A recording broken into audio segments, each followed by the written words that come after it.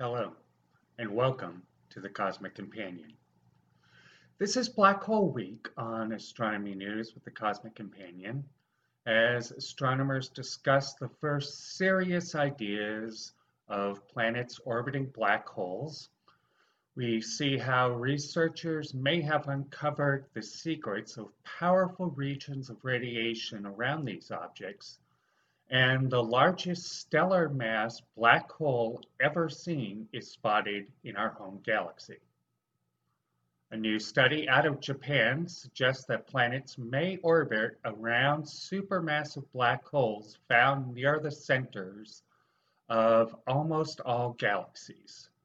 Typically, planets are born as a disk of gas and dust collapses while rotating around a young star.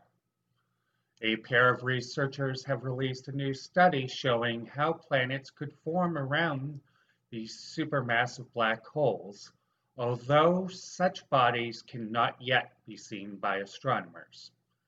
Future technology will be needed to detect whether or not such planets exist around these invisible behemoths within galaxies. Black holes and neutron stars are the densest known objects in the universe, and each is surrounded by regions of energetic radiation. Astronomers understand that this energy is the result of particles being deflected as they journey around the object, but no one was certain how this process is powered.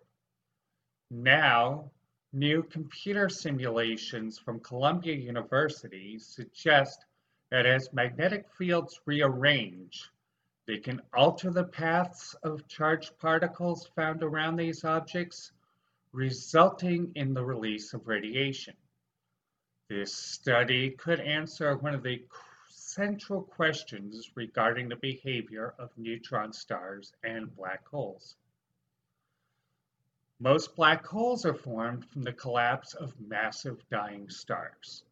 Astronomers believe that the stellar mass black holes cannot exceed roughly 20 times the mass of our Sun, an idea that is now being challenged by a new discovery. Astronomers recently found a black hole 70 times more massive than the Sun, shattering this theoretical limit.